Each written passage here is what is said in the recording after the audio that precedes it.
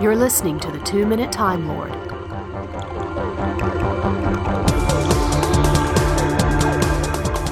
Hi, welcome to another Time Dilation edition of the 2-Minute Time Lord podcast, and I have brought along with me some wonderful long-lost folks who are getting ready to rise like a phoenix from the ashes, resplendent in all their feathered glory. I speak, of course, of Leeson Fisher and Harry Medium, the boys behind the Radio Rassilon podcast. How are you doing, guys? We're doing fabulous, mainly due to that rather overinflated introduction. I live to overinflate. I feel bigger. Oh, wait, this is going to go in a dark in a dark direction if I don't change gears real fast.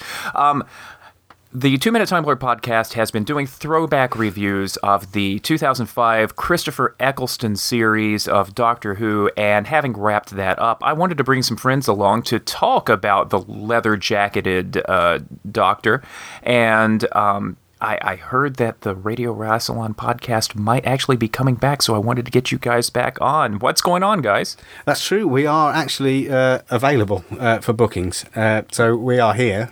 Yep. And we're happy to talk about... Well, I'm happy to talk about Eccleston. I don't think Harry's quite so happy. I'm fairly happy. About talking about Eccleston? Be honest, it makes you angry. He doesn't make me angry. He makes me a little bit sad. Oh, he makes you sad. Yeah. But he makes me happy inside. He was the first Doctor to bring the show back. Wasn't he? And this excellent? is the thing that we're looking at in the context of the show coming back. A 50-year cycle. A 50-year cycle, if you will. And he did a fabulous job. The thing that I love the most... Stop. And I'm going to... We should say hello to Chip. We haven't spoken before. Hello, Chip. We haven't spoken Hello. like this face-to-face, have we? Absolutely. I mean, I'm right there in your sitting room with you. I can yes. see you with your cup of tea. Grape juice, but yes. Grape juice, my word. But the thing I love the most about Christopher Eccleston and what he brought to the role of the Doctor is he's one of those Doctors where you can't see any direct lineage to any other Doctors. Go on. And, you know, given that the current Doctor is the 11th Doctor, and a lot of people look at the 11th Doctor and they can see different aspects, different facets of all the old Doctors. They say, that's a bit of McCoy there. Yeah, quite a lot. There's a bit of Troughton there. Yeah, quite a lot. So he seems to be a distillation of. Whereas the 9th Doctor, like the 4th Doctor, wasn't any of those things. He was he was his own Doctor. And he came on and he did it when the show had been away for a long time, and when the show was being laughed at on a regular basis, certainly in this country, possibly in the world. And he did a fabulous job. I liked that, the flip between the embarrassing dad, comedic dad, being a bit too funny. Who's that? It was my dad, certainly. Probably your dad. Who's that in relation to Doctor Who? No, but it was the juxtaposition between him being a bit frivolous, a bit silly, and almost embarrassing. I think this was done on purpose. What? And then you've got the switch to camera where he would turn around and when no one was looking. Single tear. Single tear, dark face. So it was two facets. He was trying to put a brave face on a very, very... And at that point, you've got to remember, when the show came back, we didn't know about the Time War. It was all being inked out slowly. We didn't know what... We don't know about the Time War now. What do you think to the 9th Doctor, Chip? What do you think? Do you love him? I think that... Well, it was kind of weird because he comes in a leather jacket. I mean, right there.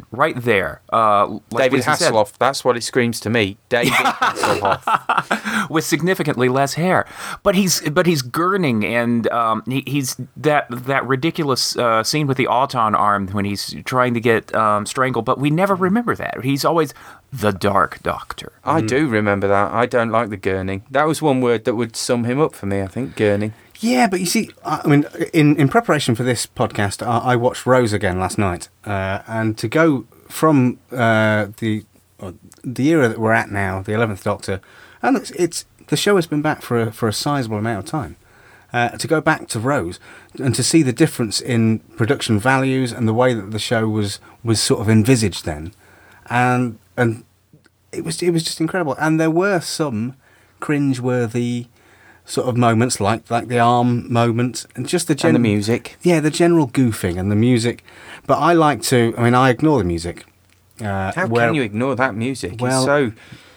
Oh. Down, down, down, down, down, down, down, down. I thought you were going to join in then, Chip. I feel like I killed the moment.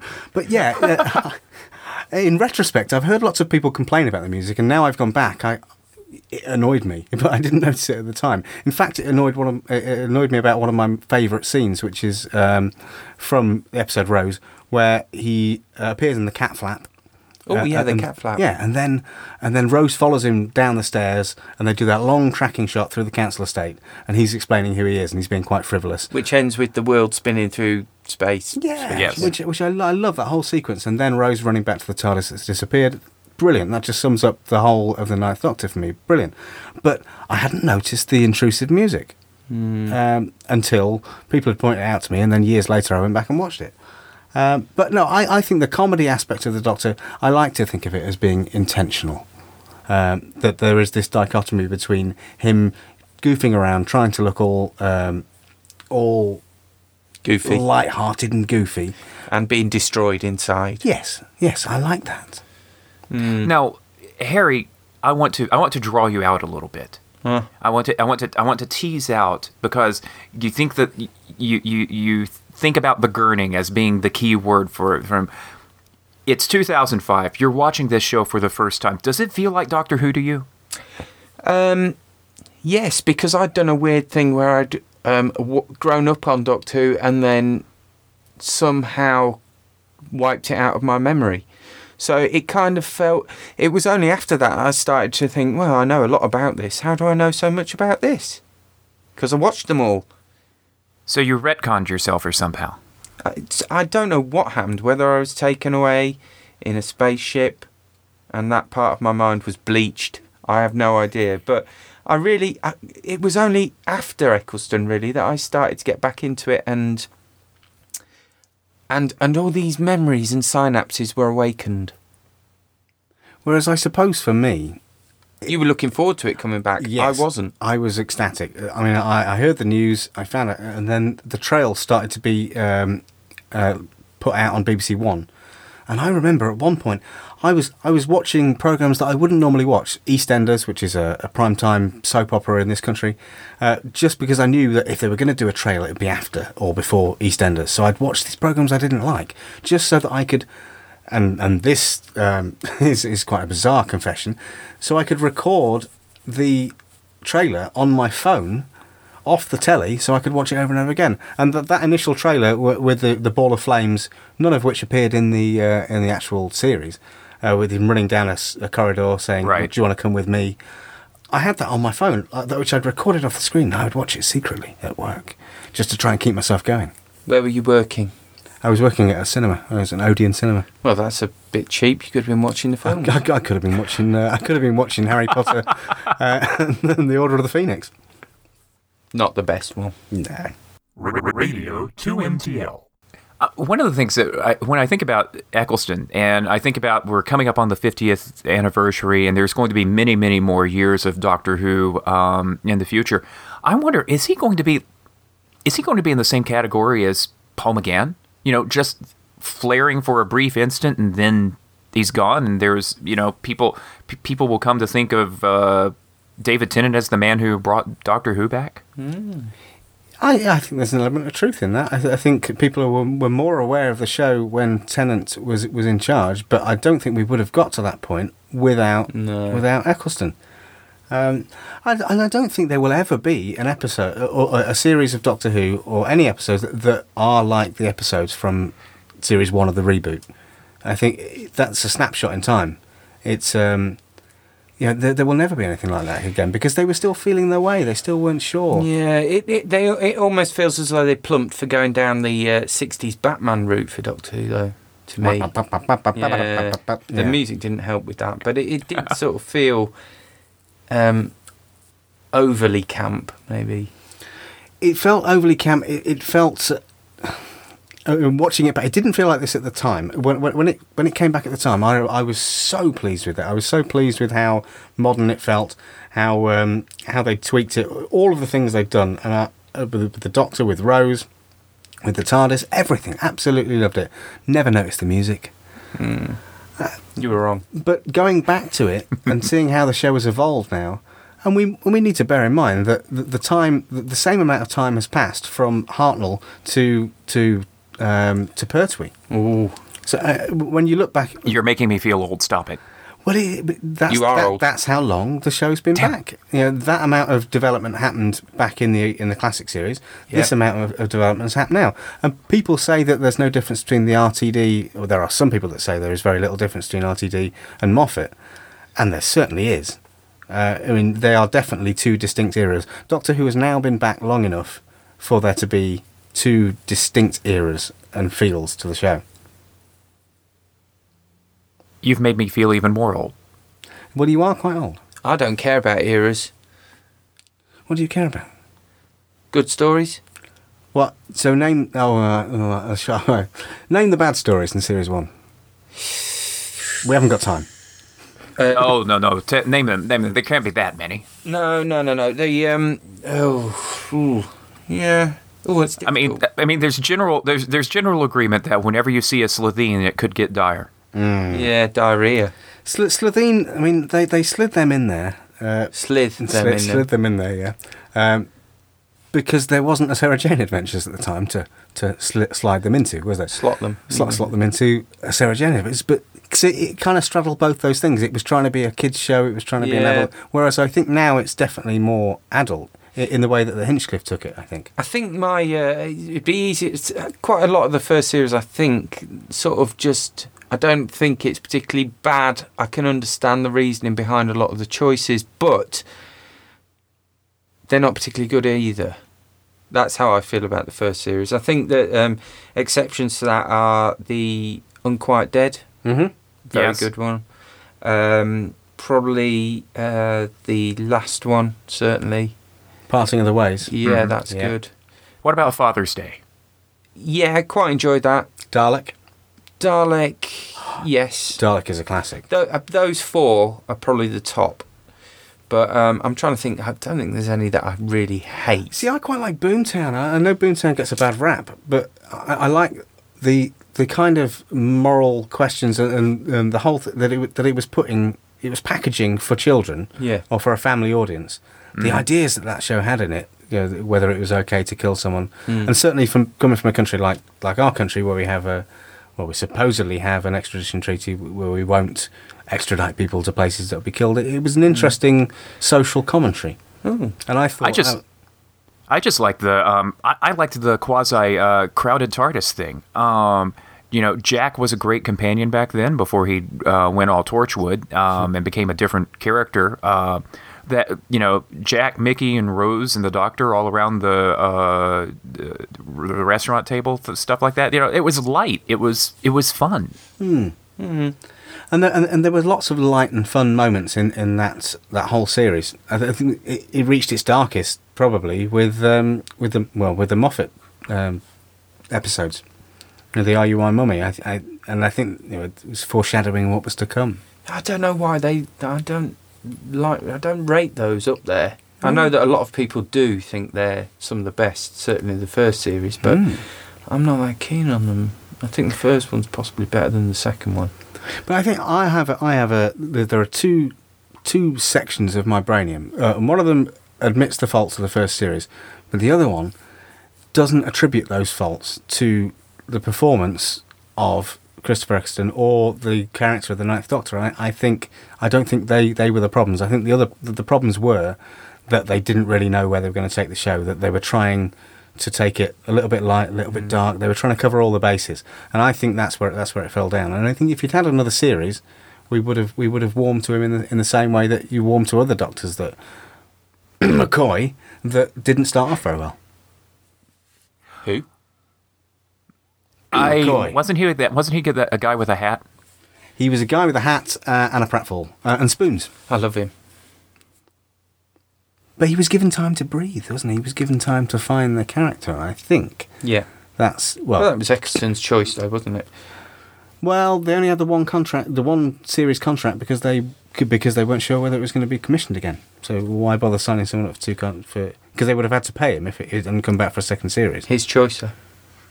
Yeah, but it was they overworked him.